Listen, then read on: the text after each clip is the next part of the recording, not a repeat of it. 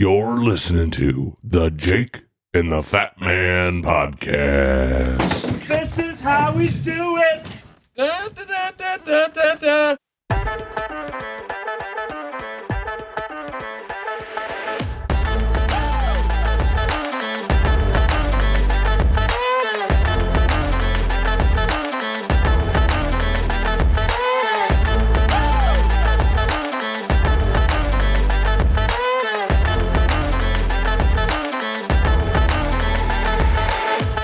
Ladies and gentlemen, welcome back to the next episode of the Jake and the Fatman Podcast. I'm your co-host, Matt the Fatman Bowers, joined alongside my co-host, Jake Klum. We got another special guest with us here, Mr. Ron Waldron of East Star Livestock. Stay tuned.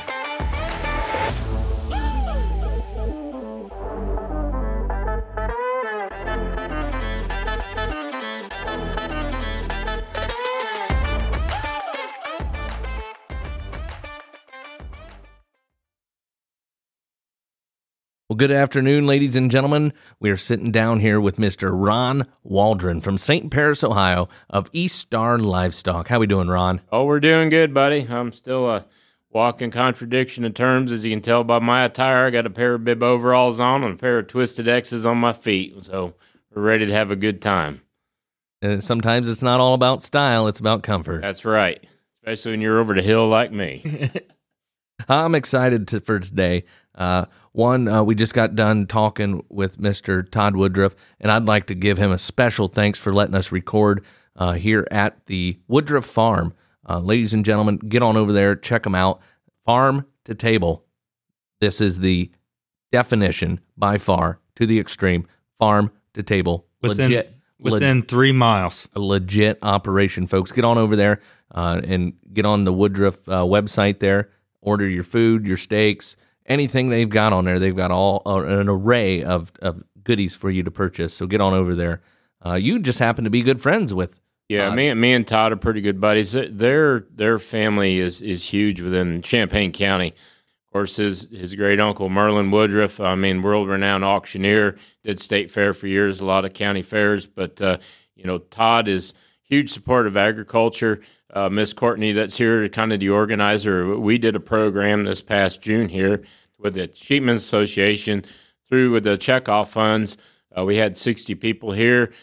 Put on, Nick Forrest came in with his wife Kathy. We put on, a meal for everybody, appetizers, different way to cook lamb, and we had Brady Campbell come over from OSU, talked about different markets and stuff. So had a beautiful night here.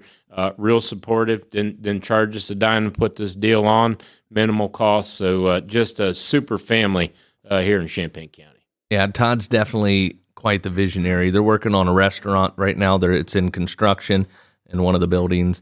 The program that we just discussed on the previous podcast with the New Beginnings 4-H program, just such an impact there. Folks, get over there, Woodruff Farms. Well, that brings us to today's new topic here. We're going to sit down here and talk with Ron. Ron is a Dorper. White Dorper, yeah. White Dorper farmer. Yeah, don't mess it up. The white Dorper. White Dorper. Not that I'm not prejudiced or nothing like that. There's a story behind that. So, well, Jake, Ron. Yes, I do. I don't know. It's probably been 6 years ago. 7 years ago. I went to me and Sonder went down to Cookeville, Tennessee with Mark Embody and looking at sheep and looking to buy sheep, sold a couple. All of a sudden, Ron walks up to me and says, you live in northern Ohio, don't you? Yeah. He's like, well, can I get a ride home? Eric has to leave and go make hay, and if not, I have to leave. Well, sure. And it was a nice drive. We got to know each other a lot better. I always kind of laugh about it because only in the livestock industry do you just walk up to some random person that you just barely know where they live and ask for a ride. But that kind of describes Ron pretty well. It was kind of a change of pace for me because usually I'm asking for a ride home from the clink or something like that. Right. But the other thing, that Route 127 out of Tennessee is one long, boring SOB. So yes, if it's you bad, can figure a rural route out of that, then take it. So yep. We had a good ride home. We had some good conversation, and it went I was pretty. going to say, what is that, about a 5-6 hour drive? Yeah, about 6 hours. 6.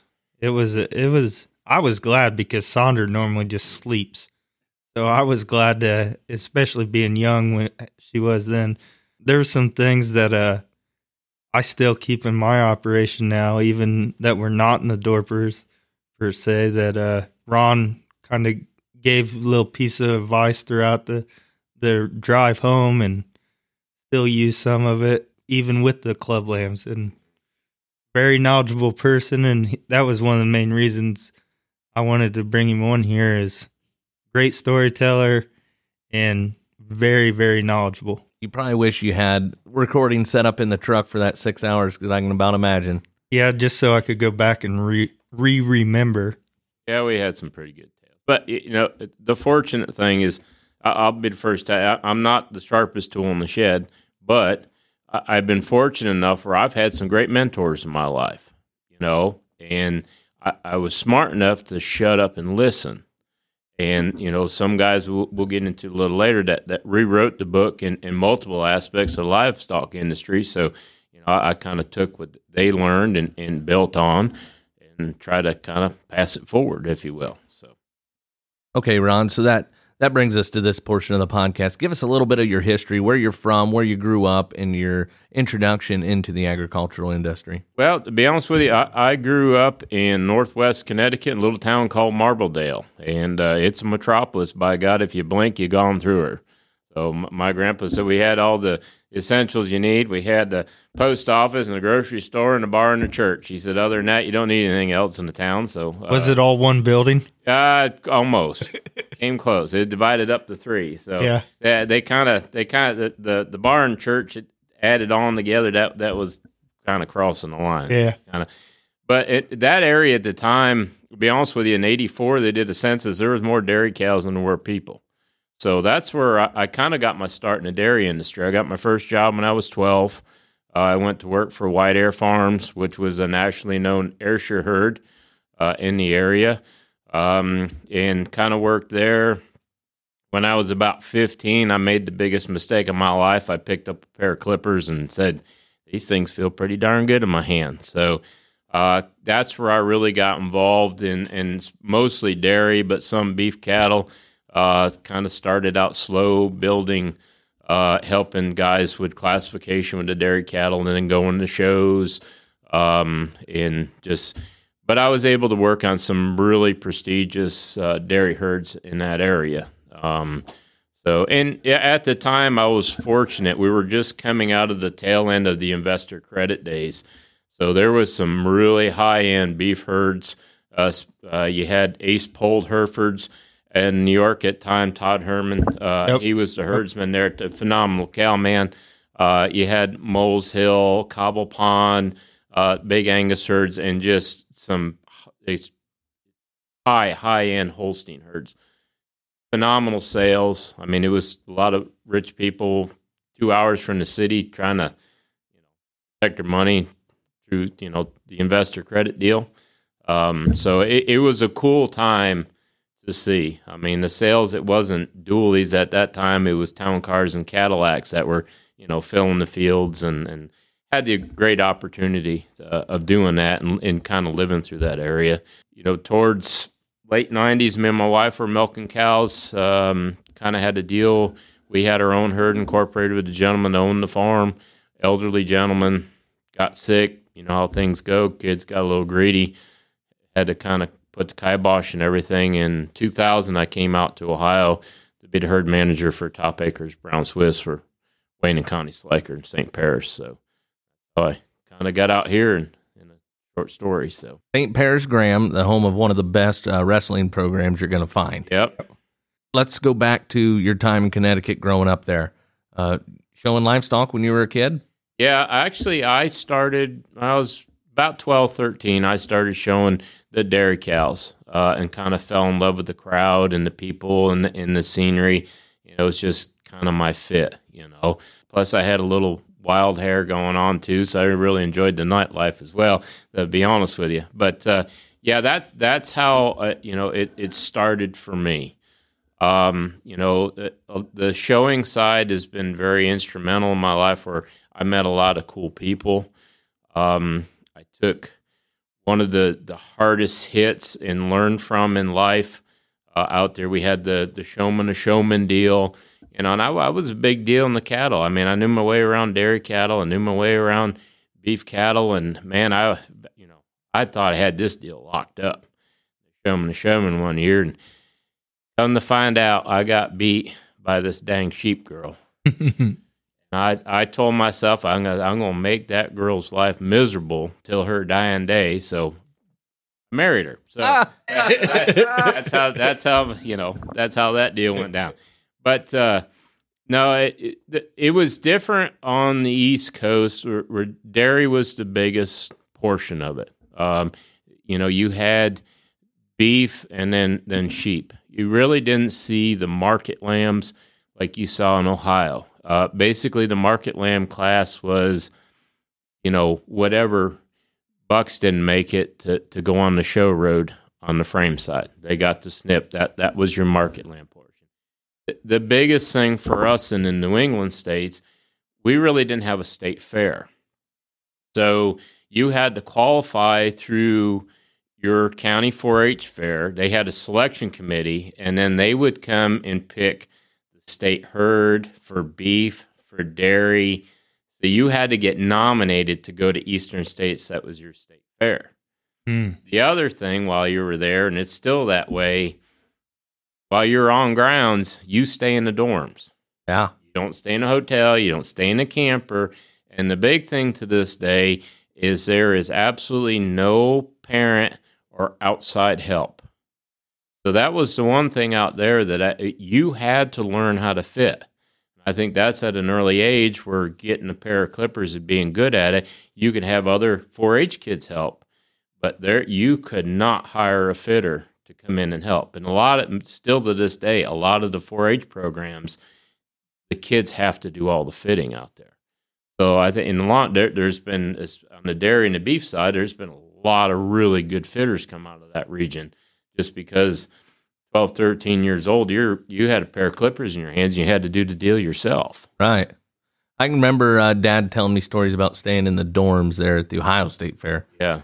Back in the day. And it was a lot of fun. We you kind of knew the chaperones, and you knew when the end sneak off point was to try to get in there. You're kind of hanging out with the big kids and the beef and the sheep and the cattle barns, and you kind of knew, well, I got a little wiggle room, about 10, 15 minutes. I'll try to get up back in the dorm. So that was going to be my next question. If there was ever any wild times in the dorms there at the. Oh yeah, most of it. Raymond Gushie's kind of a big deal now in the beef industry. I think a lot of people, have seen or heard of Raymond, but his mom Diane was one of the chaperones.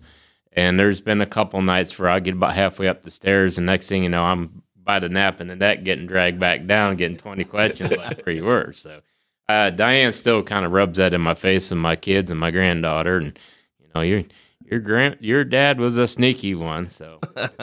The rest of the stories we'll kind of leave out there on the for the imagination. But there may have been a night with a hot tub display about 2 a.m, and security guards, but like I said, we'll leave that for imagination. Oh man, that's the same way with our county fair growing up there in Ohio. Putnam County's where I grew up showing, and they had a swimming pool display up there, and we had some. There's some stories. I know where you're going. Yep, good times. Good times. I wouldn't change growing up out there for anything. I greatly love living in Ohio, but what we did out there and what I learned, and like I said, the mentors that I had out on the East Coast, some people talk about maybe rewriting a book or something, but the mentors I had out there, they were the guys that penned the first book. Great cowmen and great sheepmen, and I was very fortunate to marry into a family of one of the best that, there was in the frame sheep world. So, but it was just a cool setting. It was a cool time. I learned a lot, and took a lot of, my childhood and brought it out here, nothing take away from my dad. I mean, my dad, instilled a real hard work ethic in me. So between working hard and paying attention, it kind of helped me out. So is that the biggest difference you see between the East Coast and more here in the Midwest? I guess there was more influence on the breeding side of things. Back in the day, it slowed down a little bit, but back in the day at Eastern States, even on the open show, I mean, if you're ringing the bell or in the top 3 or 4 there, you were going to do the same at Louisville. There were some really high-powered flocks. I mean, that I had the opportunity to work with, even some of the cattle side of things, in the beef or the dairy. I mean, the dairy show at Eastern States was off the hook, and most generally, those were the guys that were champions at World Dairy Expo also. So you'd have a steer show. You'd have a market lamb show, but it wasn't the caliber that you see in the Midwest. It wasn't, as promoted as much. It was more the breeding side of things. The popularity has grown in recent years in that region. We've kind of sent some market lambs out to people that want to show at Dutchess County Fair in New York. Super good show out there. Eastern States, some of the shows in Connecticut. The other thing that was a little different, too, it was a lot of independent fairs. So just coming out of high school, like I had a trailer load of cattle. My wife had a trailer load of sheep. I mean, and we would be gone every weekend to these shows. It wasn't like a jackpot. It was like a full-blown fair, and it paid extremely well. So, I mean, you got a couple of, late teen, early 20 kids living on love and bush heavies and an occasional fair burger, right? But we were making some bank. I mean, there's some weekends we were pulling in $2,400. The dairy side, if you ran junior in open show, it's $50 to win. So it's $100 an animal some days, and even on the sheep side, it was like $30. So it was exciting times. Like I said, I wouldn't change it for the world. What we did out there, it's just totally different. It was an eye-opening experience when I got to Ohio, how things were. Totally different world. Back in the dairy side there, did you run just one breed? I started with Ayrshires, had Holsteins for a little bit, just breeding heifers. Did fairly well, but, I kind of had to do it old school, get in the truck and run around and try to. I couldn't afford to buy at sales and stuff and hopefully kick one out. And then I got running with a guy out there with Brown Swiss. He hired me to fit, and I kind of fell in love with the Swiss. And then we started our own Brown Swiss herd. Had an undefeated All-American in 98. That's what got me into going to Top Acres. Originally, when things went bust there in Connecticut, I was supposed to go to the Hordes Dairyman Farm and manage that. And then Mr. Sliker, he didn't contact me, he contacted my wife. So she came down to the barn, and I misunderstood her.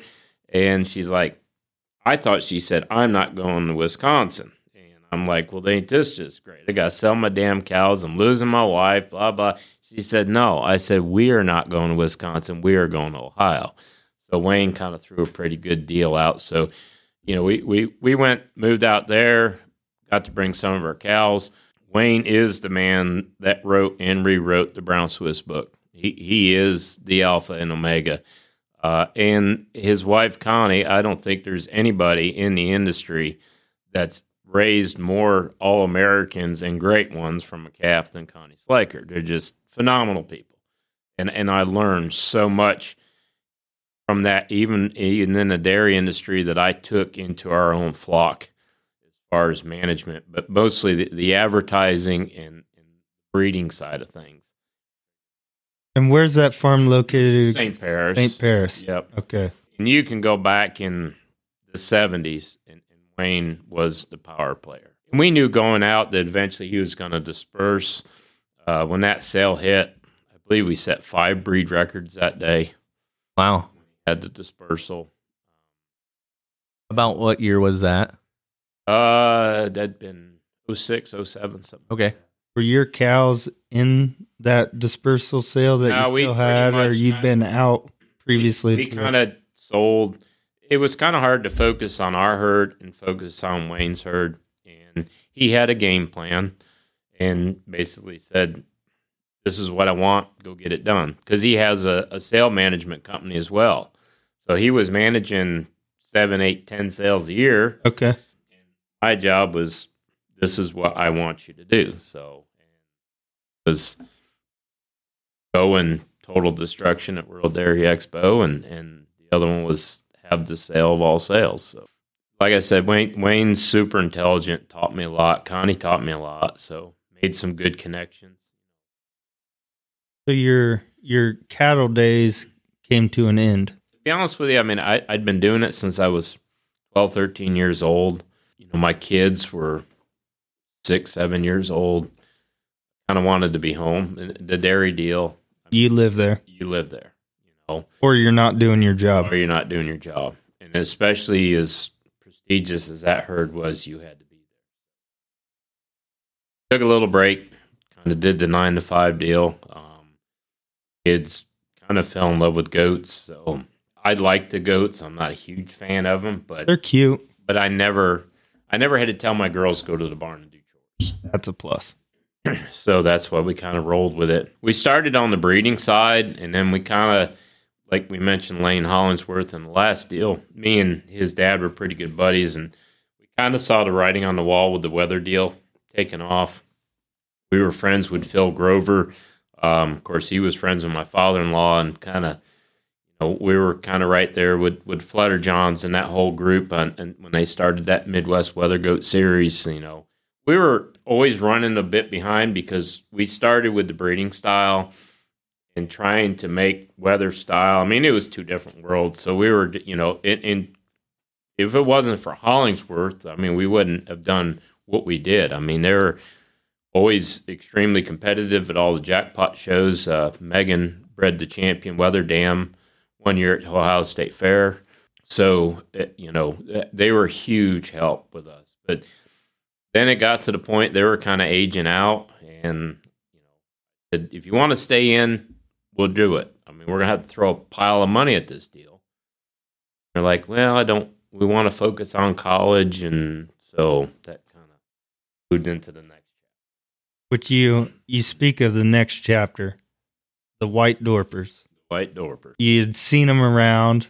Well, that haul started, when I came out, that's where my father-in-law, and I mentioned him a few times, a little background on him.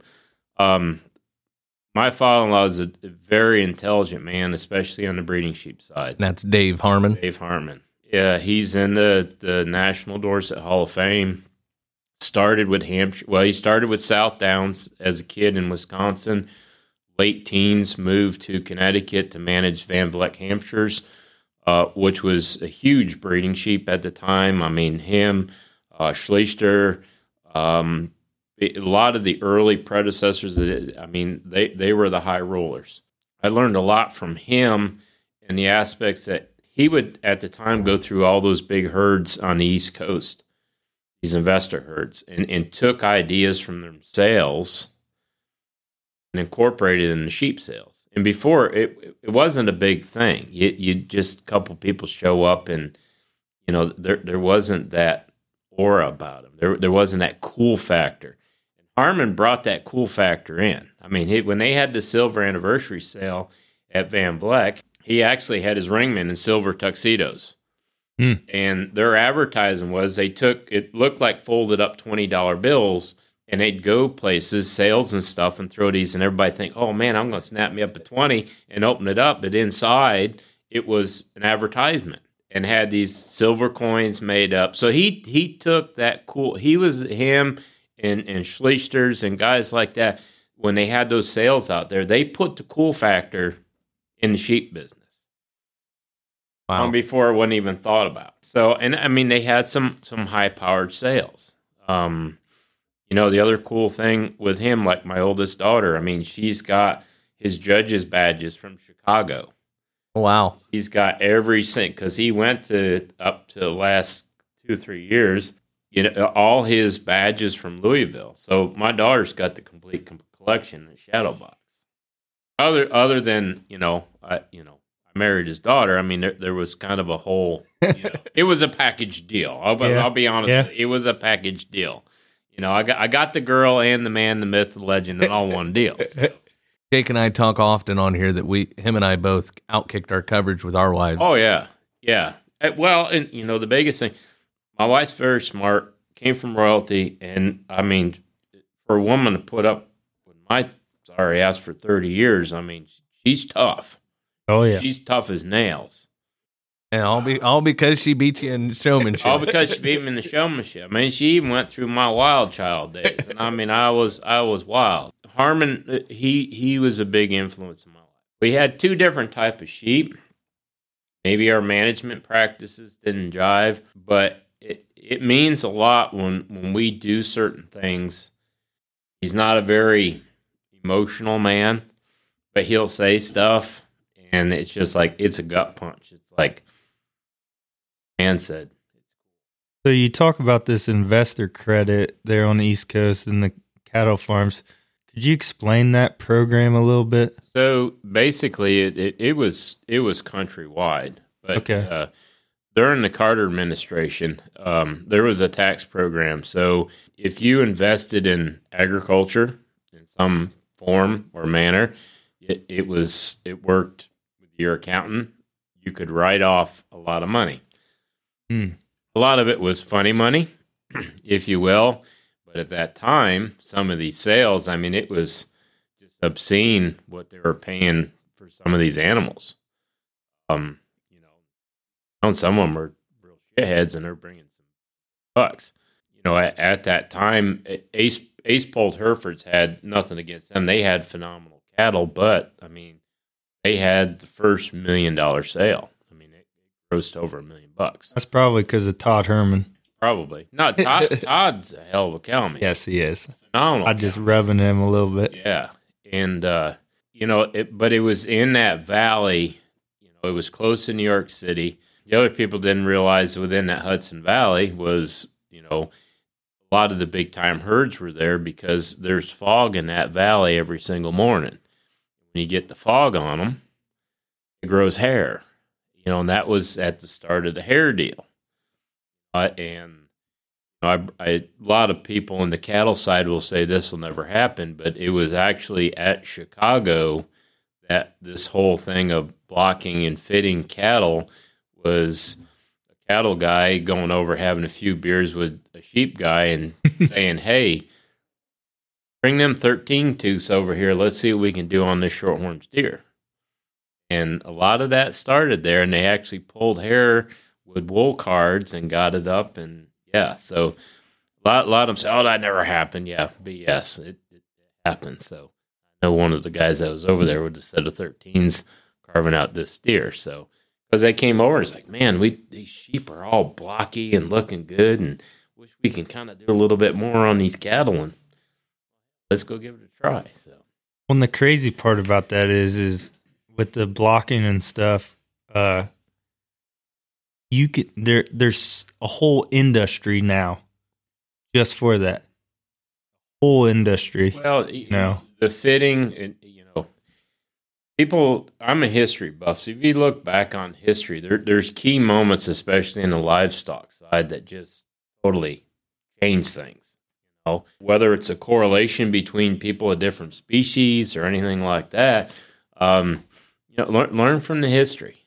And that's kind of, like I said, I'm not the sharpest tool in the shed, but I follow what different major players, whether it be horses or cattle or sheep or anything, kind of followed what they did and researched and studied. And it's like, okay, why did they make such an impact? What did they do? And we kind of talked about this on our ride home from Tennessee. Right.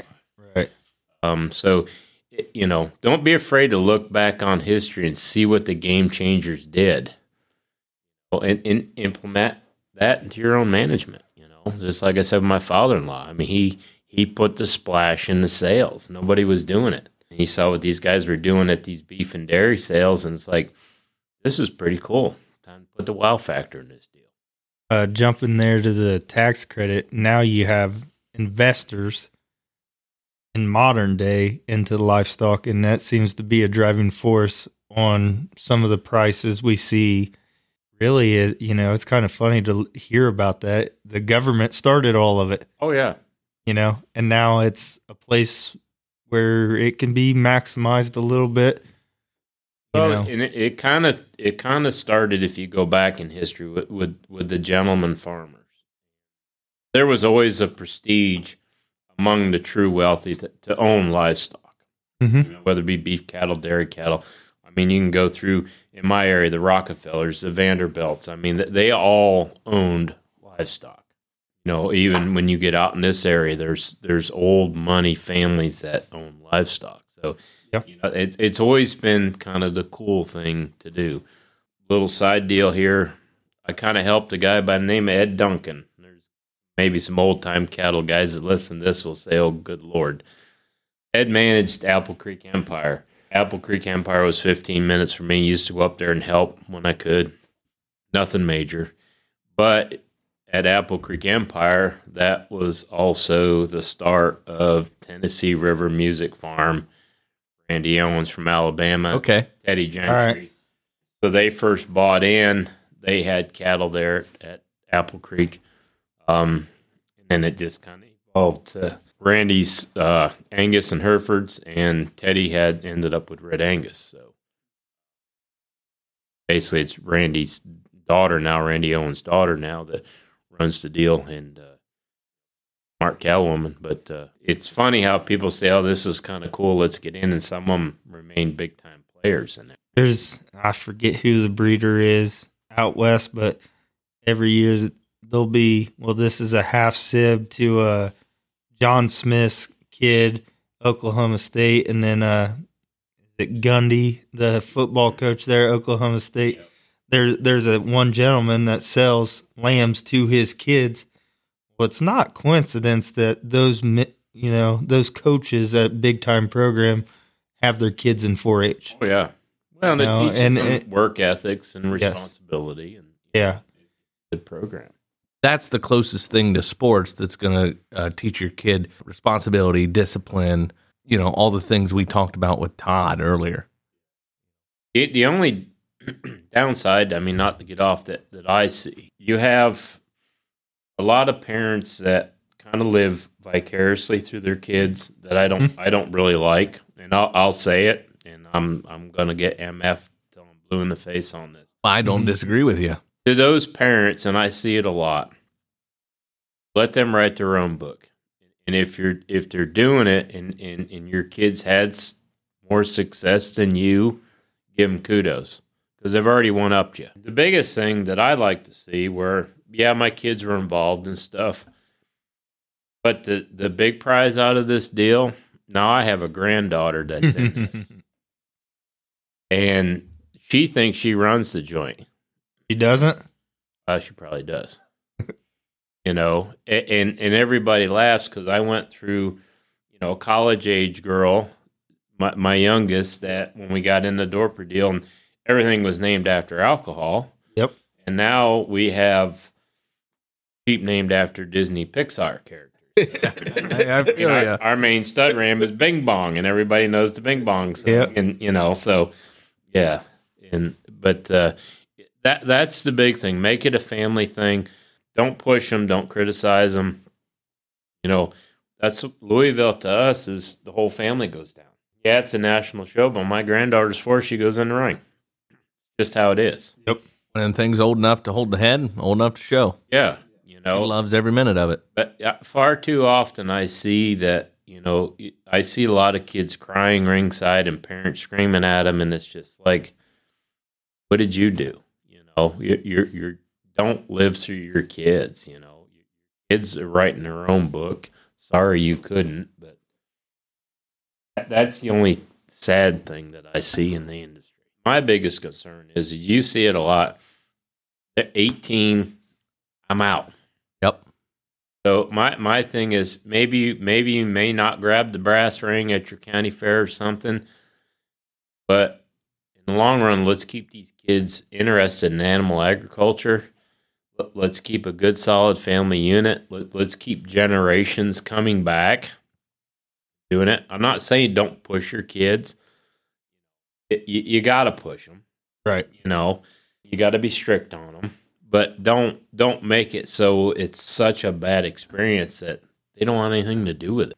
And let them find their own deal. I mean, like I said, goats was not my first selection, but the girls loved it, and they were comfortable with it, and they liked the crowd. And I mean, my youngest, there's one year we were in 4 different barns. Yeah. At the county fair, and I mean, I was exhausted, but she had to go and try everything, and even with myself. I mean, I'm not patting my back, but I mean, I've achieved a lot of good things, and I've been to a lot of great places. I mean, I've hit every major agricultural livestock exposition throughout the United States and Canada. I mean, I've been there. I have my favorites, some I don't like so much, but I had the opportunity to write my book, and I kind of wanted my kids to do the same thing. Write their own book. Write their own book. My oldest daughter, Megan, very intelligent young woman. I mean, it's like blows me out of the water. She's actually the assistant treasurer for the local school system here. But Jessica, that was a little bit more her clique. She's kind of got a little photography thing going on the side. You see JW Photography. She actually did a cool thing at the county fair, kind of worked with me, and I was her sponsor, but she went through all the sheep shows and did it like a professional photo shoot, because we knew parents were so involved helping kids getting back and forth to the ring and stuff like that she said, we got to do something cool for these kids. Nobody's getting good the moments, and she caught those moments. She caught the handshakes, and she caught the hugs and tears, and so I mean that's where her deal is kind of in the livestock thing. She does help a lot at home, and her and my wife do all the showing. I'll work the pits. You guys go out in the showroom. I'm past that, but And they're pretty damn good at it. yeah, Pretty damn good. I won't tell them they get big heads. No, they are, and it's just when they're on their A game, especially my wife. There's not I'd put her up against about anybody in the country to hold a head. And she showed a lot of champions at Louisville, in multiple breeds. So, and Jess is right along. But everybody knows their role. I'm back in the pens. I'll get them fed right, get them looking right. You ladies go out and do your deal. So, just kind of clicks. But anyhow, back on that, with the parents is just. Let your kids love it, enjoy it, try to, make it a generational thing. That's the only thing, that's what's cool for us. I didn't have that. I was the first generation. I think it's really cool how you've provided the opportunities to your kids to be able to do what they want to do. We originally met because of Dorpers. That's what I liked because of all the great things that Dorpers can do. But that wasn't what my kids wanted to do. So we kind of changed. Speaking of the Dorpers, how long have you had the white Dorpers? 7 years now. 7 years. Yeah, we kind of got out of the goats. We took a little break, and then it's just the way me and my wife are wired. We had to have livestock in our life. Mm-hmm. We've got to go feed something. We've got to go in the barn. We've got to work on something so we can argue like hell and then make up for it that evening. It's just how we're wired. And so we had talked about it. And my wife said, well, I'm not going to be up all night long fitting sheep. In the last couple of years, I've cut way back on it. So that took the fitting part out. We talked about maybe getting in the South Downs. We had a lot of good friends, and it's just like, and with my personality, I don't go to win a class. I go for the jugular when I show up. So like, this might, won't be good on the friendship side. So since about 2000, we got out here, we've been doing a lot with Riverwood. So with there and working with them and everything else, we kind of rolled in and I sat down with my best buddy Eric Bruns and talked about the breed, and I do have a little Jew in my pedigree, and I need to make money on whatever I do. And he said, there's money in this breed. So we talked back and forth. My wife loves white-faced sheep. So, it was a given. We're going to get the white Dorpers. The temperament they're a little more docile. I kind of like the mothering ability a little bit more. So we bought our first one. It had been 7 years this past Louisville. We got one. Probably had maybe one or two many bush lattes, and they had a Dorper sale down there at Louisville. They'll get you. Yeah, and it's just like, she ain't bringing much money, and Mr. Sailor caught me and dropped the hammer at the same time. So that's how we got into the white Dorper business. So where was that one from? Do you remember? Riverwood. 6195, and she's still in the flock. We call her the OG. The OG. You've got some ties to Riverwood. Yes, I do. So other than when they had the Charolais, I worked every production sale that Riverwood's ever had. I kind of got in the door. My father-in-law worked there. Him and Ron Gunther, the previous farm manager, they were friends for 40 years. So I got over there helping, and me and Eric Bruns, we just clicked. It's just one of those things that, we just clicked. And so that's where, I helped with the Dorsets. I've helped with the low lines. I've gone with the string to Denver, World Beef Expo, worked with all the Dorpers, all the production sales. So that's how we just kind of got in the deal.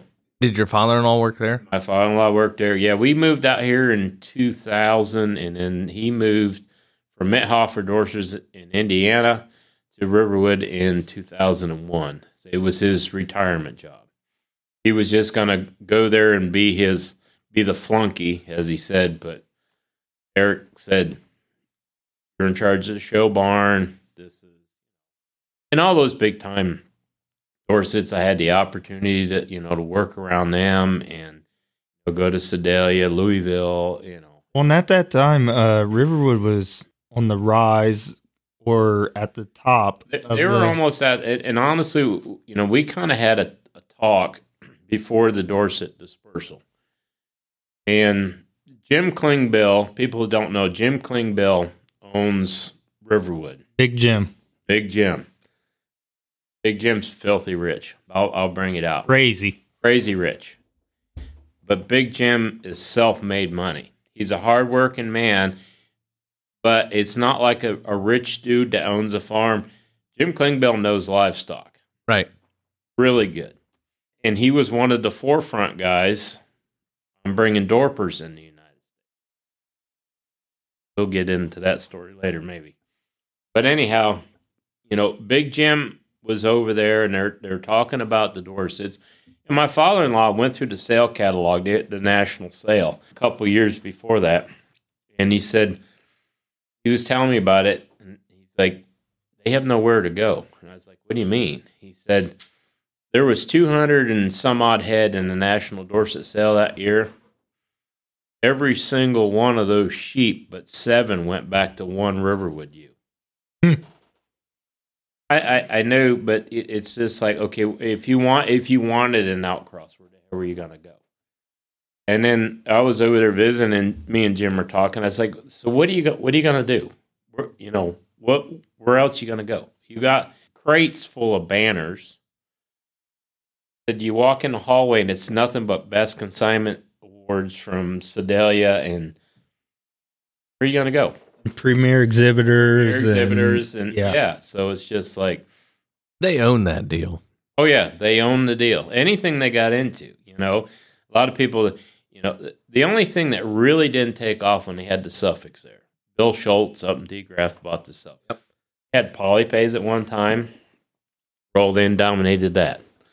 The Tunis, we got Eric's dad had Tunis, and JB had some dang good Tunis up there. And we got farting around with them, and then Eric said, well, we're going to get some Tunis at Riverwood. And when we first started, it was cool. I was helping them. We'd pull out a little string, we'd dominate, Well, then these, you got Spildies and Shambo and people like that. It's like, hey, we're going to get in this deal hot and heavy. Well, that last year we had them, we got out, and I was like, Brunsey, this is BS. We had to work at this deal. This ain't fun. That was the Tunis? Yeah, that was the Tunis. I was like, this is cutting into our beer time. We got to do something different here. So we've got some big Tunis breeders up our way. Oh yeah, yeah.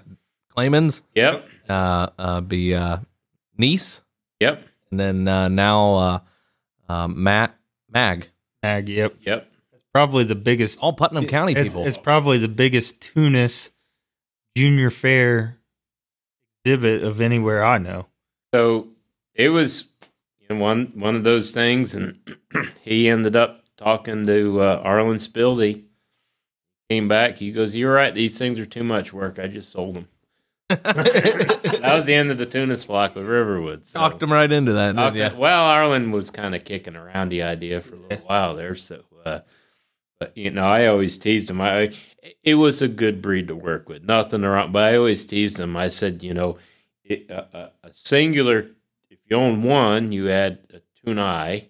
If you own two, you had Tunas, and if you own three, you had too many. So, but like I said, it was a good breed. It was fun while it lasted there.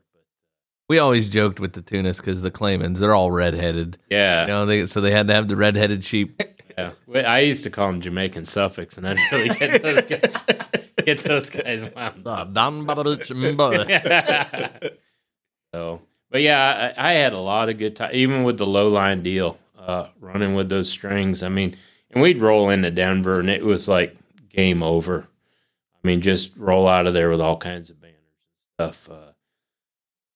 I was more or less the flunky fitter and stuff like that, and kind of working with Eric and stuff. So you bring up Riverwood bringing in the Dorpers. That was the first time that I had heard of Dorpers. I was at one of my buddy's houses, and his grandpa was telling me how Riverwood Farms right here in Ohio is bringing in the sheep that's going to change the whole country.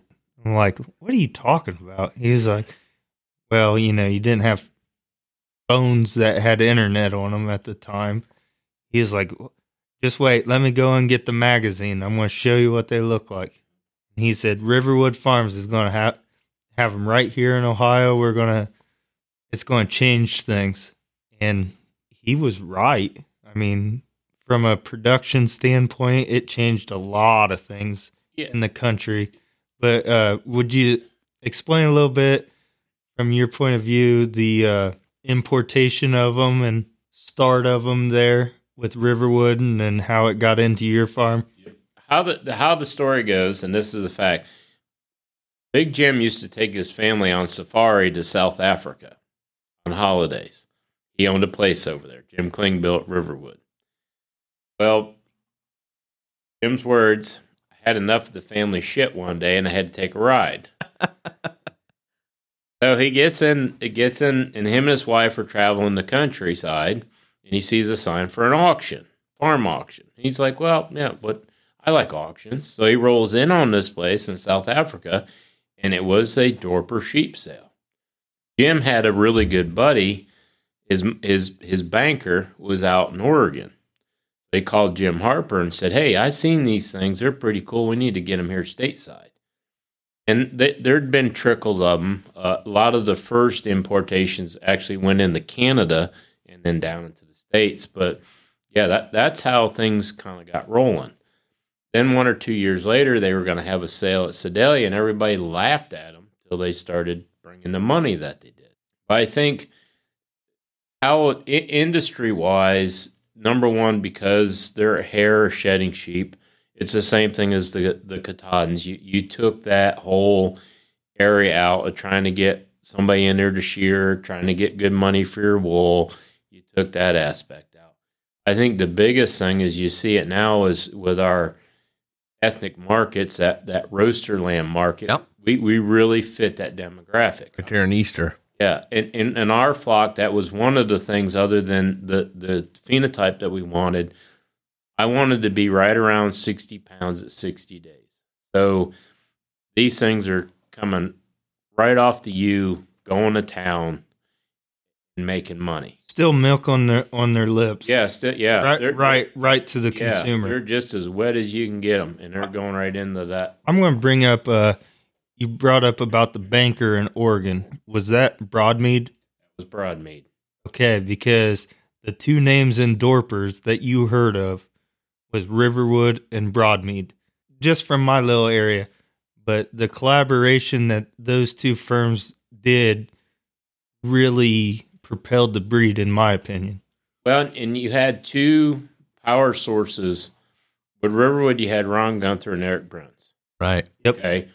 On the Broadmead side, you had the Billy Wade, and I call him that just out of respect. Yep. But you had Billy Wade and Antonio Juarez. Antonio is a hidden treasure in my opinion. Antonio is a hidden, and little backstory. Everybody says, well, you're the ultimate redneck. One of my best friends in the world is a Mexican that started out as an illegal. Mm-hmm. Antonio grew up on a piss-poor hog farm, came into this country, was a full-blown hood rat in L.A., got his life together, made it to Oregon, phenomenal nurseryman, worked with the sheep a little bit. Harper said, here, you do this. You're good with it. And probably one of the smartest sheep minds that I ever knew. Yes. And the biggest, he learned to breed from the South Africans, so he had no bad habits to break. That's all he knows is this breed. And he's a textbook. But he knows how to see sheep. I mean, just what a wonderful mind he is. And it turned out that, I mean, he's one of my best buddies. He's just an awesome, awesome man. That was kind of the power source. You know, they had the funding. They could bring the stuff in from Australia and stuff. Because of foot and mouth, you couldn't bring it direct in from South Africa. Right. But, you know, they could get the better end genetics here, do the ET work, you know. We talk about the background, the history a little bit of the Dorper breed, or, you know, and when I say Dorpers, both the blackheads and the whiteheads, and there's some redheads out there too. Yeah. Those things are pretty cool. Let's talk about your flock a little bit. I think when we was making that trip back up, you had just recently purchased a big group of ewes from Yucca Lily. They were I would say they were probably the southern tier. You know, you had Riverwood in the, I'll call Ohio East. Yep. And you had Broadmead in the West. And Yucca Lily was probably the southern powerhouse at the time, yes. You know, and you started out with a group of ewes from them after your Bush Latte OGU. Yep. And then let's just talk about, you know, kind of how those sheep were made, because you take them from Texas to Ohio. Terrain's a little different. Oh, yeah, big difference. So when we first, how that deal went down, Eric at Riverwood had gotten into Yucca Lily with the Dorpers and been wanting to get in there with the whites. My buddy Antonio kind of snuck in there first, pulled the group out. Eric got an email and said, they're going to let us in. We can go down and gate cut a group. And I was like, I can't get away. I don't care what it costs me. Get your butt on a plane. You get to Texas. Figure it out later. Just get these sheep to Ohio. So Eric went down. He got 54 head out of the group, kind of a gate cut deal. Got him up here. He did a lot of the legwork. Riverwood got the first cut out of there, and then we just kind of went back and forth. Little different type of sheep, kind of going on pedigrees a little bit. We kind of picked out some shining stars of the group. We had there was one old ewe. We ended up calling her Snake Bite. She still had like scar tissue on her chest where a rattlesnake got her, had one ear half chewed off. Holy cow. And everybody's passing her by. My wife said, she's coming home with us. I'm like, what? She goes, something that damn ugly's got to have something good going to come out of her. She said, it's just, and she was right. Probably our most productive set and high-selling group came out of that ewe. So, once again, my wife was right. She picked me. She picked right.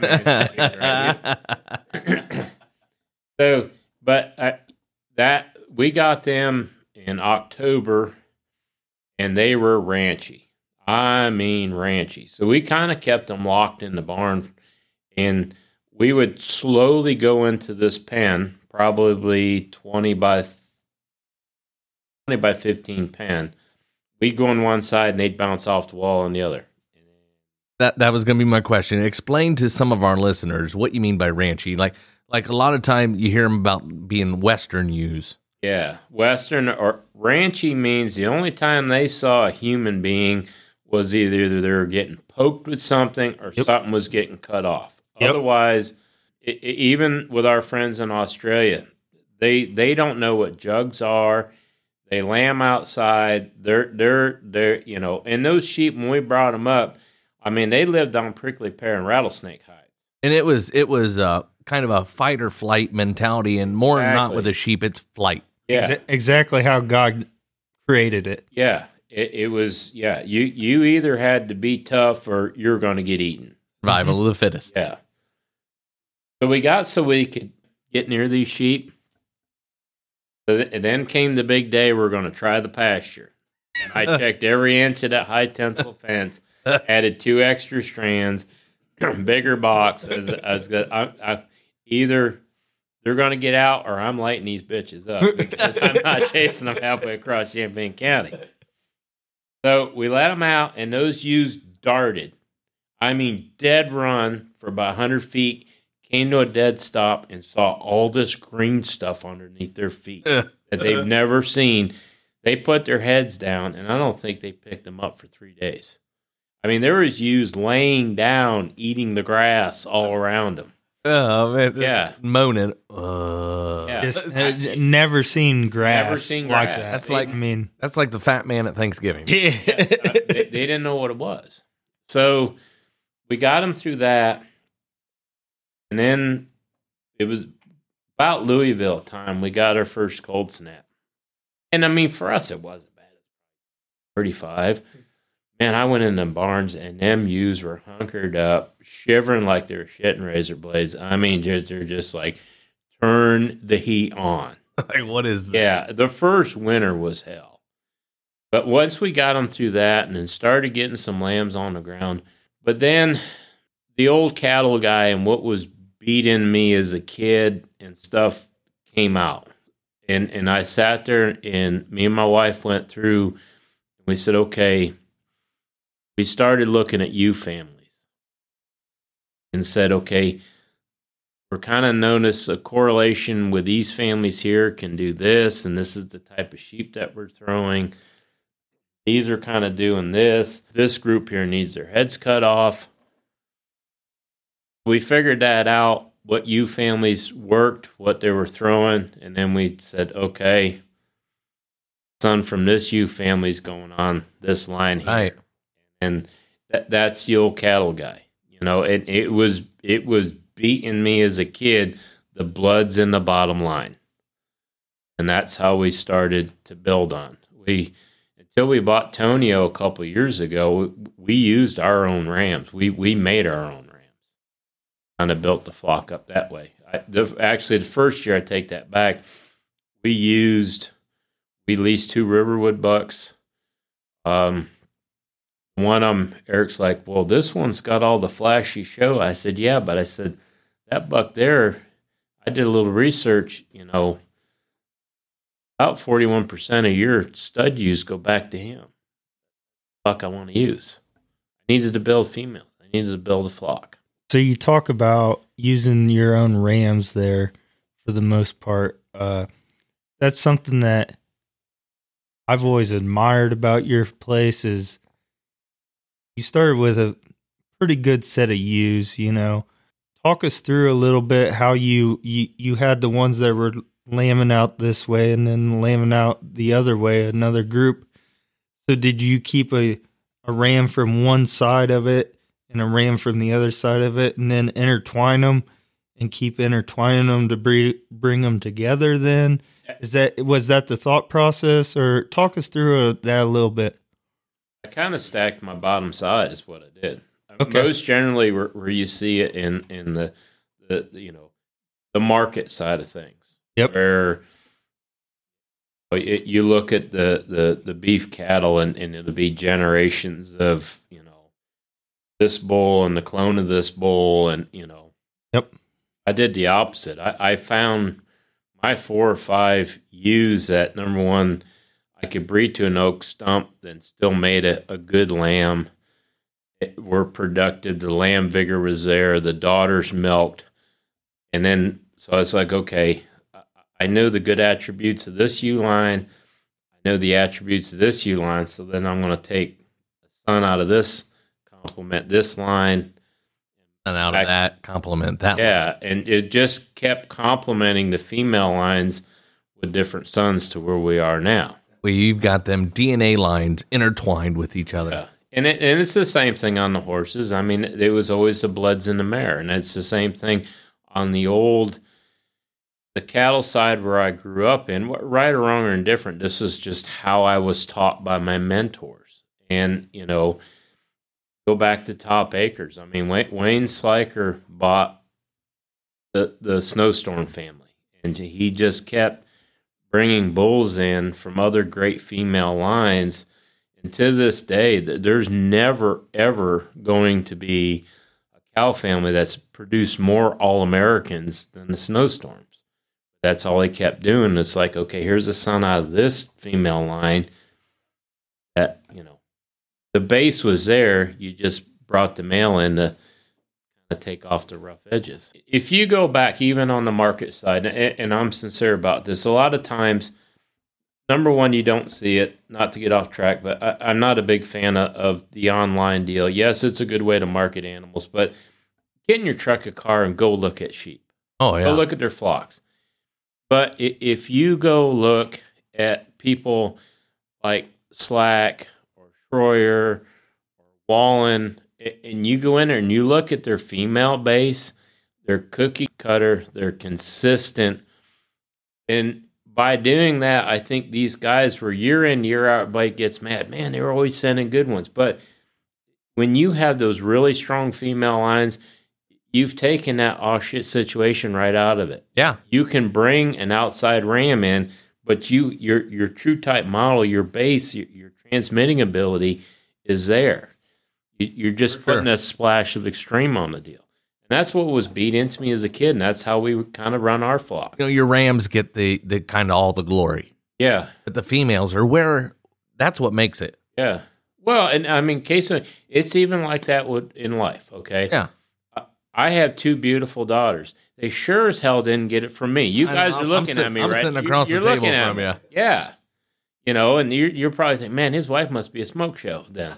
But she is, but that's besides the point. But no, it's that's well, just, it's different than a lot of people think. And I tell them my theories on this, and they're like, "Man, you're nuts." But it works. It's a managed practice that works for me.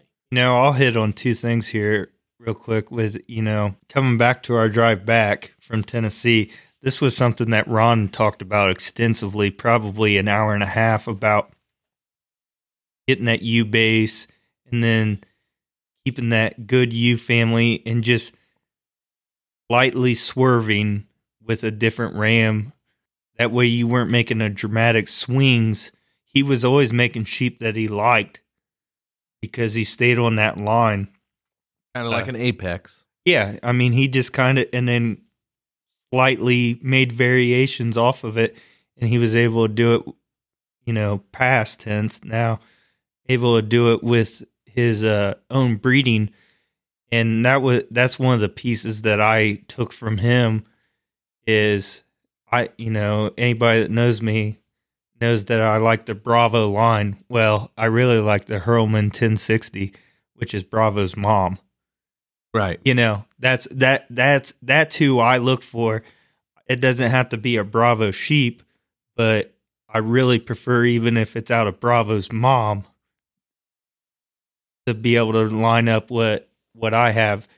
And that was a piece of advice that I've stuck with, you know, pretty hardcore. There can be a great one, but if it doesn't fall in that line, I don't buy it. I mean, eventually you got to get some kind of outcross. Yeah, and we've done that, but that's why I mean, get in your car and look. So our last ram that we bought in with Billy Wade, but I loved the U line that he was out of, and that's you know, even when we go to look for something of a female, and it's practical. If you walk in, even if you're looking for a ram for a club lamb deal, you walk in and say, "Man, he's cool. Man, he's a hot," or even a female. Man, she's a hot shot. She's awesome. Okay, where's the siblings? Yeah, she's a freak of the flush. Is she the freak of the deal? Yep. Now, if they say, "Oh, well, here's mom and here's grandma and here's cousin and here's sister," and well, how much I wanted it? If they're no touchy, yeah, go ahead and buy her. Yeah, because the transmitting ability's there. Or ugly sister. Or ugly sister. Yeah, I'm kind of an ugly sister kind of guy. Yeah, I mean, not when it comes to my wife, but when it comes to buying sheep. yeah. You We love you, Joey. You outkicked your coverage. Oh, buddy. for sure, Yeah. for sure. You know, that the ugly sister to the pretty one sometimes can be about half price, you know, difference. But the transmitting ability, but you still have that same genetics right there, and I've lucked out on a couple of them that way. And sometimes those are the only ones you can sneak out of there. Yeah, I mean, I can't write big checks, you know, Until this podcast thing takes off. well, you know, Yeah. we're Yeah. big time. We got Ron Waldron on here with us. We're making it. Yeah. like I said, we have things that my wife and I do that a lot of people, what? Why in the hell do you do that? But it just works for us. We have to sell sheep. Yeah. And The sheep have to pay for themselves. The sheep have to, well, and plus, you know, Right. I just, and make and this time is, this is my retirement program. right. And so I hate to say we're kind of middle in the road. We're not pushing. We do okay at the shows. We sell good. We're getting rams in performance. We're, you know, seed stock. But, you know, one of my biggest mentors, he said, you know, life is like backing up to a grandfather clock. He said, if you lean to one side or the other, the pendulum's going to only hit you in the ass once. But he said, if you stay right in the middle, that Hit you thing's going to twice. swing and hit you in the ass twice. That's where, Nice. you know, we kind of came up and said we're going to perfect moderation and just kind of roll with it. Backing up to a father clock was something that he told me on that trip too. Really? Yeah, I mean, I wish I had a recording of that trip because, I wish Sandra had stayed awake. yeah, she probably would have remembered a little better. Now, don't give me that crap because you got home, your wife said they had to put you on suicide watch. Like, that dude's nuts. We haven't even opened up a couple of the questions that our good buddy Andy Kennedy. This is going to be a longer episode, folks. Yeah. You got a lot of edits, so it's It's, There ain't a lot here to edit. it's let me know what else you got there. This is all good. I mean, this is going to be a longer episode, folks. If you don't get through it in one shot, pick it back up and come back in because we're running. We're an hour and 20 minutes in. This might be a 2-hour deal. All I know is, what time does Crable's close? Because we got to get to Crable's. I don't know. Man, I nothing against Crables, but at my age, I don't do that because I figure out how fast I can go from the barn to the house. If I get in there, baby's too heavy. I had Fuddruckers last night for the first time. Frickers. I had Frickers for the first time last night, and it's been a kind of a screen door and not hitting a wire kind of day. Yeah, last time I did any courageous, I get in a case of White Castles and a 12er of Bud Heavies, and I tell you what, That's what. this old fat boy can run when the pressure's on. I tell you that much. Well, with me, it's run a little bit, stops, clinch. Yeah, clinch. The contractions go away, run a little bit further. Yeah. My kids laugh their ass off every time. It's like, you little shits, it ain't funny. You learn how to do Kegel exercises yeah. real fast. Oh, goodness. So I tried to explain it to him. We got a place up there in our area called Cupie. It's good hamburger joint, and it's only local to our area. And I tried to explain to him what It's a high class Wendy's. Okay. that's where Dave Thomas got his idea for Wendy's. Harry Shutt, the owner of Cupie, and Dave, whatever Dave's last name, Thomas, were marketing, talking together, whatever. And Harry wanted to stay local. Dave Thomas wanted to be big time, and that's the difference. And that's where Wendy's kind of the idea for Wendy's, because when Dave Thomas used to work for KFC, they went out and started Wendy's. Well, this is where the idea Wendy's came from, was from our local area called Cupie. And if you're ever coming through Northwest Ohio around Lima, stop, get you a Cupie. You won't regret it. The only place you can get them. The best way I can explain what Crable's is a cross between White Castle and Cupie. Good stuff. It ain't a very big place. No, it's a little shack, and I mean half the time you can't even get in there. I mean, just huge response. I told Jake, I said, we're gonna eat there. You're gonna love it. We're gonna start our own branch up there, kind of in Allen County, and we're gonna call it Jake and the Fatmans. Fatmans. So, way off topic. Yeah, no. That's all right. Way off topic. We can leave that banner in there. So one of the questions that our good buddy Andy had was, what do you see as the biggest issue in the show sheep world in regards to just the sheep in the industry as a whole? And I'll narrow that down a little bit. I'll put it into 3 spectrums. What do you see as the biggest challenge with the breeding sheep, the show breeding sheep? Biggest challenge with the club lamb thing, and then the biggest challenge with the commercial side of it? Well, I think the biggest thing we'll start off with on the show side of things. You may or may not heard about this. On the Suffolks, within their organization, there's a push at any national show or national sale. They have to be naked. They want them sheared down. So that deal's kind of coming. Once I said, me and my good buddy Eric Bruns, we talked about this. The new, nothing against people coming into the breed. I don't want them to take this the wrong way, but the demographic has changed. The old school guys like myself that would stay up to 1, 2 o'clock in the morning, carding and hand blading sheep, there's not too many of us that want to do it anymore. So that's part of it. The other problem is, too, there might be kids that want to learn how to do it, but there's not people out there that are willing to take the time to teach them. So I have nothing against that deal, but they're going to have to teach these people how to do it, because my days of running 80-something head across the trimming stands at Louisville, they're done. I don't want to do that. There seems to be about maybe 1, maybe 2 groups that still have that line going where they're fitting, carding, everything right in a row. And you still have the Spildy group, and you got Spildies and Riley Donkers and stuff are in that group. Dylan Nonner, a dear friend of mine from South Dakota, I mean, he'll still bring on a pile of them. I was thinking of Kuykendalls. Kevin, and it's been a couple years since Kevin's retired, so okay. Sarah is still kind of involved. Catherine, not like he used to. Craig Fleck, I was talking to him and his wife that their days, there's not a lot of those people that you're mentioning that are. Cron used to bring a pile of them out, and old Dino. I tell you what, if you want somebody to put a shine on them, old Dino can get it done. And I mean, I don't care what they are. They're consistent, and I mean, they're spot on. But he's done.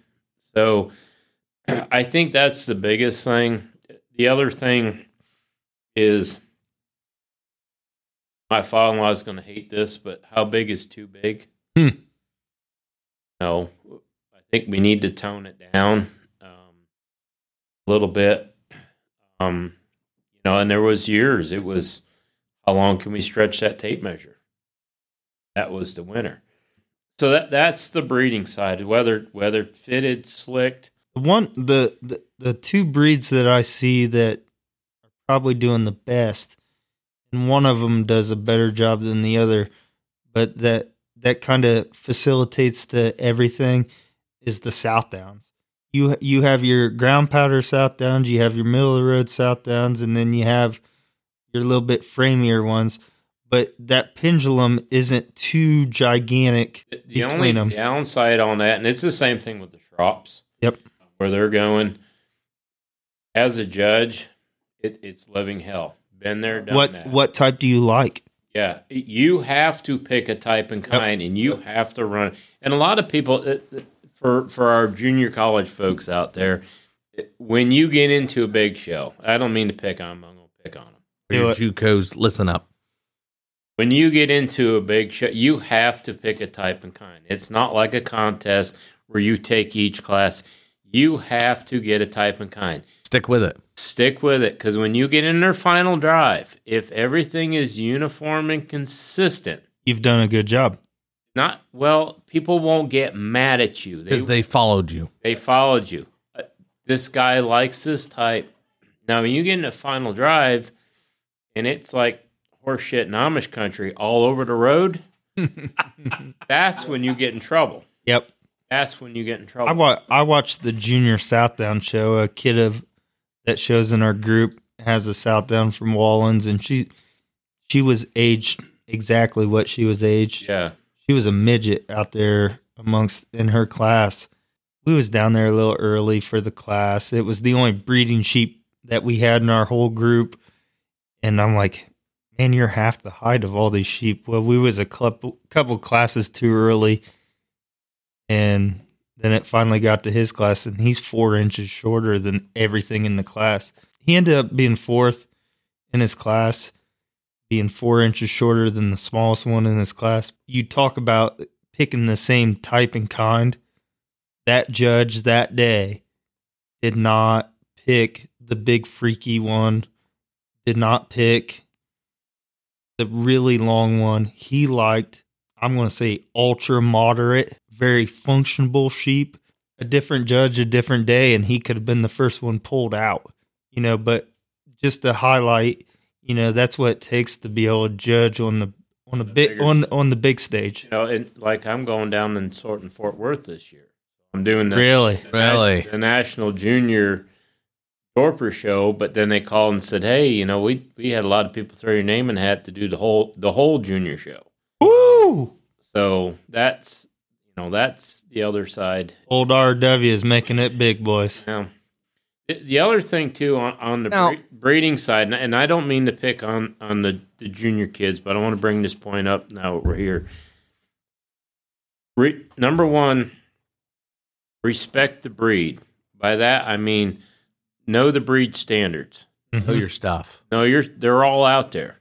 The other problem I'm seeing with these young judges coming in, okay, they don't know anything about the wool breeds. Adam Heffelfinger, that's in here now, probably says his last name wrong, but he's a young gun coming in and judging, but he does a hell of a good job with the wool breeds. Yes.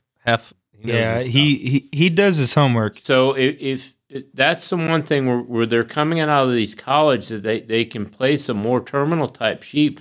They don't, these people, these wool breeds, they are just as passionate as, if not more, than I am with my Dorpers or with the club lambs and stuff. So learn about it. My old buddy Tom Connor I spent a lot of time with Tom. That dude knows fleeces, and he's taught me a lot. I mean, the Lane and Rambo show at Fort Worth, it's a pretty big deal. That's a real big deal. And just trying to learn. So, have respect and do that also. I'm telling you, JUCO kids, listen up. You know your market breeds. Take the time. Do due diligence. You learn your wool breeds. Learn your breeding sheep, and you'll never be out of work. Never be out of work. No, Never. because there's nothing more aggravating, and I can say this for, the early days of the Dorper shown here in Ohio with the series, that there's nothing worse than getting buried in a class and then going to an All-American or the Louisville show and winning the whole show with a sheep that you got buried because a judge didn't know the breed and didn't respect the breed. Kind of got on a tangent there, which it's one that definitely needs hit on. One of the biggest challenges that you see in the club lamb. So the biggest thing I think is chasing trends, and I see it out a lot, and I've judged quite a few club lambs, but that whole deal of chasing trends, extreme terminal on your females, I'm not a fan of that. Where you got these females that are really wide fronted, could be a little better hipped. I'd like to see them, a little deeper in that flank. That's the biggest thing. I'm going to bring out the elephant in the closet. Do it. This is where you're going to get the hate email. I'm going to get the hate email. We don't have an email, but It's all right. This whole shag thing drives me freaking nuts. Yeah. Okay. Why would you put so much time and money on a part of a sheep that's going to end up in the rendering barrel? because it's a show at the end of the day. That's part of the show. Well, here's the deal. Everybody says, well, it shows their bone. Horseshit. Bullshit. I'll tell you that. And I'll tell you right now, if you need to know what the bone is on the sheep, with all that stuff, look at the jaw. If you got a big, powerful, strong jaw, they're going to have some bone in them. Right. It's a given. I judged the county fair, and I did. I had a woman came in, and she just went up one side of me and right down the other. You never said a single word about the shag of my kid's lamb. And I'm like, well, I bet you they'll float right to the top of the rendering barrel. I mean, they're just... Till it gets wet and sinks. I don't get the one thing I think that the midget gene has kind of calmed things down of having Correct. These short ground pounders. We have to have some length of spine in these sheep. We have to have some marking ability. We have to have good function and form and athleticism. I mean, there's a lot of good ones there, and you see it in the Dorsets too. I judged regional Dorset show over here, and young lady bought some slick Dorsets out, and I mean those females were just flat good. They had function, they had form, they can walk. You talked about the breeding side. That's one thing they kind of got away from, is having good feet and legs underneath them. And I'm death on that. They got to be able to move. I think that's the biggest thing that I see where it maybe takes people out on the weather side, is this trend chasing, whether it's the type of sheep or, you'll get your flock going to, and we went through it with the goats. We got, all right, we're knocking on the door. Then you get some straight brim dude with a pair of clippers said, no, this is cool now. And then you're throwing a pile of money back at it again. And then, or you get somebody said, okay, for this week, you need to get this bag of foo-foo fairy dust to feed them and drench them with this brand of unicorn piss. And I mean, people are throwing a lot of money at things they don't need to. And the shag, and keep it simplistic. Just build good sheep. And, the pushing of the extreme terminal on the weathers, yeah, they're cool that day, but you're going to want to keep his sister if it's a twin. Is she going to work, or are you going to work for her? And that's the biggest thing that I see on the market side of stuff.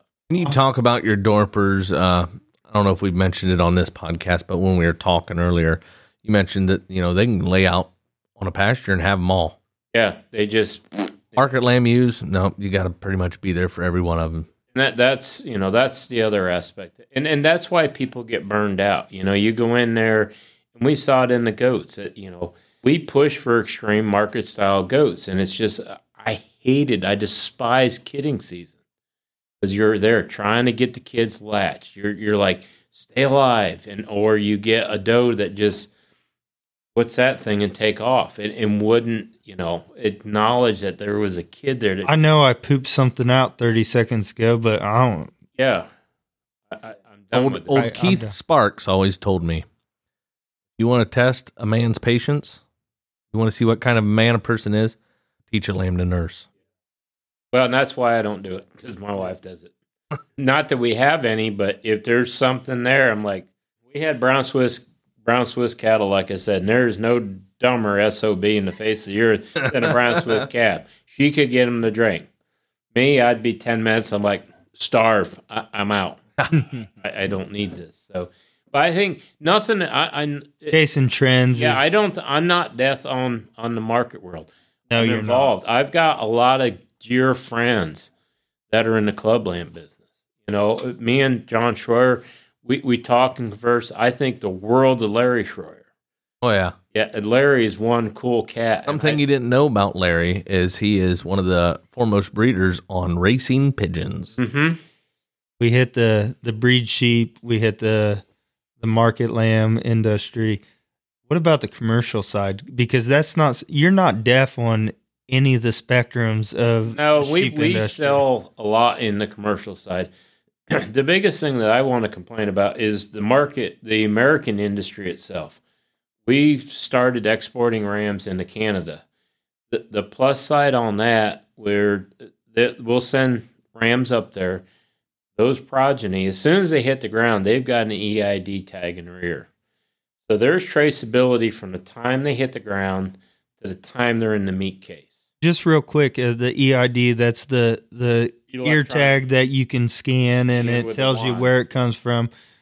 Is that a government induced, or is that a organization that the up there, Canadians? it's more government induced. Okay. Because with scrapie and disease and it's a true traceability. That kind of came up with on all livestock when mad cow hit and Gotcha. So, but the cool thing of it is that my producers that we sell rams to, they'll send me actual reports. I got birth weights. I've got 110, 120 day weights. I've got harvest weights. I've got loin eye scores. I've got leg scores. I've got intramuscular fat scores. Whether they're prime, choice, select, all that data is coming back to me. And I think that's where we are in an American industry where we are so far behind the cattle and the hog industry in the United States. And there's so many traits that can be utilized from the packers and brought back to us to make better sheep in the commercial segment. The other thing that we're running into, I know people complain about the Australian lamb coming in, and now with the present administration, with everything coming in from the UK. But if you look, it's uniform. Programs that I've done with Nick and Kathy Forrest and stuff, and working with food source providers and purveyors and stuff like that, what do you guys want? Consistency. There's no consistency of product. My breeding side is going to get mad if we've got a consistency of product. It's within the market lamb world because it's kind of a cookie cutter, right? What we're looking type of deal. But I think we need more of that in the commercial side of things and making things more productive. I think you're getting a little bit of consistency in pockets of the country. Yeah. I know that there's a packer down in Texas that only kills the Dorpers. Capra's done that. They've kind of gotten away from American. They're starting to bring Australian. Are they? Yeah. Okay. Just on a price point basis. Yep. But the other thing too with the whole ethnic market, and that's where the Dorpers really roll in, is these wet lambs and stuff. I mean, it's just, and that my biggest, as far as I'm going to say, middle of the road sheep is the Amish market. I mean, they're gobbling up females and rams. Mountain of Hope. Mount Hope, Shipshewana, the sale barn over there. You know, they're starting to build in those Amish regions, and they're really buying. Went on a sheep tour, I don't know, it's probably been 8-9 years ago that we went over to Holmes County, and a lot of those guys were running Dorset, polypay type sheep, you know, the old school Dorset. And I get over there a couple times a year. It's all hair sheep. Oh, yeah. They're all hair sheep. Well, you can't get anybody in there to shear. I mean, that's No, another right. art form that's going is, Right. you know, we got a few guys, but you're not going to. You got your Wallens. Yeah. Wallen, Wyatt Hildy. I mean, You got Wallens. You got Wyatt Hildy. there's not many left out there to do it. So one of the other things, you know, because you are pretty in tune with all the different aspects of the sheep industry, is there seems to be a divide between the breeding sheep and the club lamb industry. Not only the types of sheep that we're picking, but almost the people. And, you know, you go down to Louisville and there's a wall between them. Well, you know, that's the biggest thing. You know, I try to get along with everybody and all species. I mean, I've kind of covered most everything, and I enjoy the fact that I can go to most any livestock function, whether it be cattle, sheep, hogs, or there's somebody there I know and hang out and BS with. So that's the disheartening thing for me on the sheep side. I think what needs to happen and needs to realize is that, yeah, maybe on the breeding sheep side there isn't that cool factor. We're not heavy into the swag or anything like that. But let's have respect for one another on both sides, you know, and realize that the breeding guys are just as passionate about what they're doing as the you know, the market land people, or and vice versa.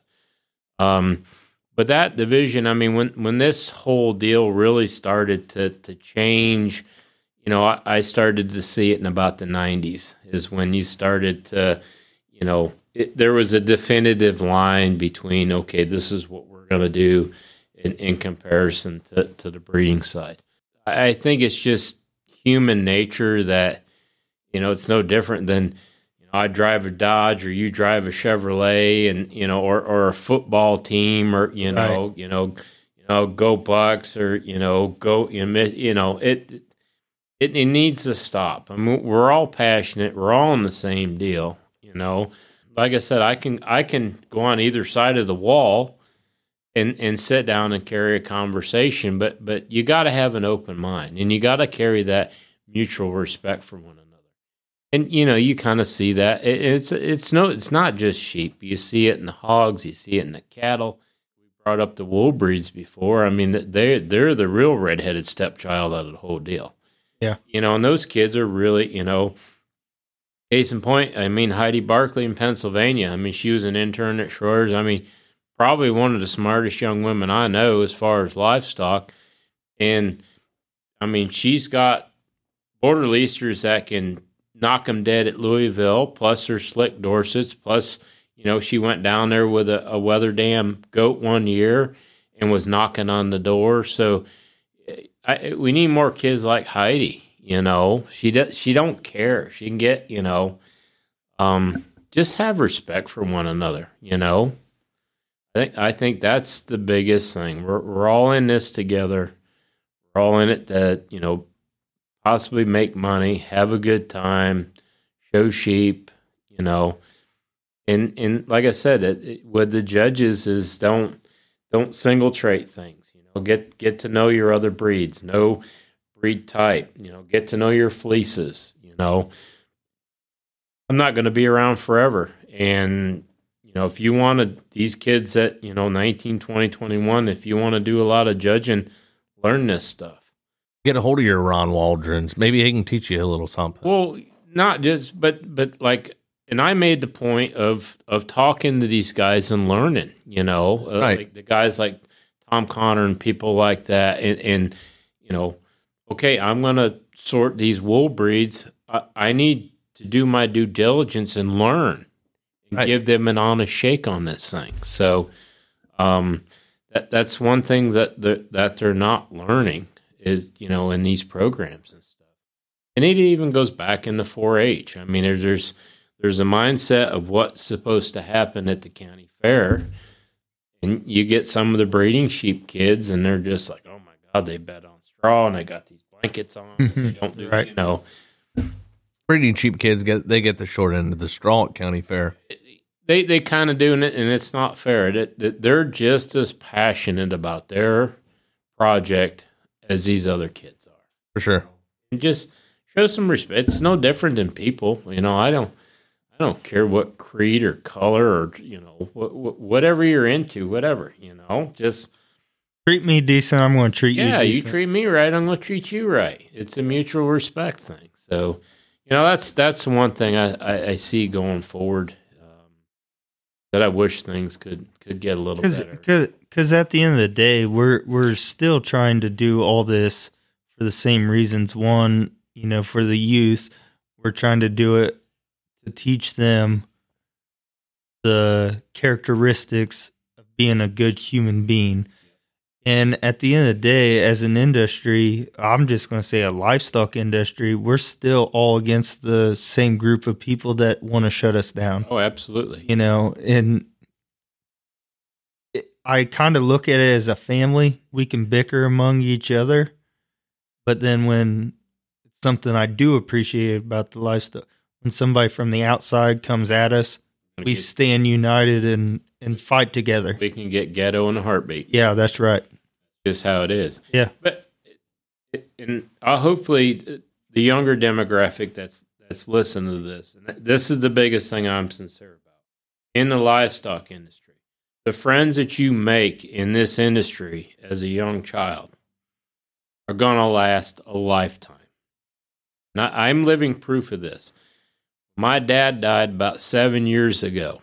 About the fourth person that called me was a kid I showed Ayrshires against at the time. I mean, we were at each other's throat as far as competitors. But he was the fourth person that called me. And I mean, we probably hadn't talked in 20 years and said, hey, we had a lot of laughs with your dad. I am so sorry.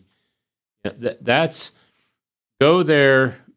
If you're going to continue on this, my biggest thing to tell the young people, go there, don't have an attitude, make friends, shake hands and smile, open doors, build your brand, let people know who you are, 100%, and make friends. Because going on down the road, that's how you're going to build. And don't feed anybody a BS sandwich, because it's a bitter taste and people don't like it. Well, the folks with the BS, I think they're going to sort themselves out. Oh, they do. But, that's my biggest thing, and to go back, there's not any kids going into animal agriculture. They age out and they're done. There's a huge industry here. But, don't get wound into the trends. Don't think you need, $90,000 dualies and $30,000, case in point, I'm going to bring this up real quick because I know, but I've had a lot of great things happen in my life, and I've had a lot of lessons learned. And the biggest thing I want to never underestimate the underdog. Back when I had my brown Swiss, I put a string together, and I was burning up the roads. I went to the Spring National in Syracuse, had a hell of a day. I was hitting some major shows. We got to our state show in Connecticut, got my string. I got my bed just perfect. Everything is spot on. I had the nines. Taj Mahal. Seen this old boy rode in this old International Lodestar, probably about a 78 gas job. This thing could hardly run. It couldn't pull a sick hen off the nest. Just junk. Had duct tape holding the fender on. Wooden cattle box on there. This old boy jumps out, had the green Dickie work pants, the green Dickie shirt on, this old cap on. kicks open the wooden gate on the back, started bringing the cows on. They got shit balls on them. I mean, they looked, and I paid no never mind to him. None. This is going to be a walk in the park. That was the worst ass kicking I ever took in the show ring in my life. And I never forgot that because I underestimated the underdog. I never saw this coming. And I had the utmost respect for that man from that day forward. We became fantastic friends. I mean, I knew from the first class. I mean, we went in there. There he was backwards. We start with the younger classes first. I mean, we rolled in, had this burner of a March calf in there. And he come, and I was like, oh, this is going to hurt. And it did. And then he brought the cows in, and I was just like, and I mutual respect for that man. And so just because somebody doesn't come in all big and flashy, don't ever underestimate them. The other thing, too, don't go think you got to travel 1,000 miles to find a good one, where the good one could be right next door.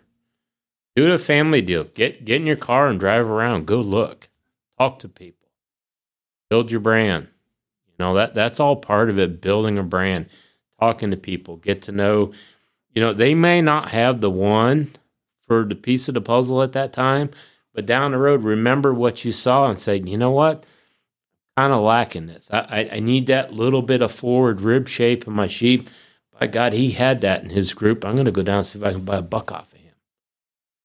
And so that, keep an open mind, build your brand.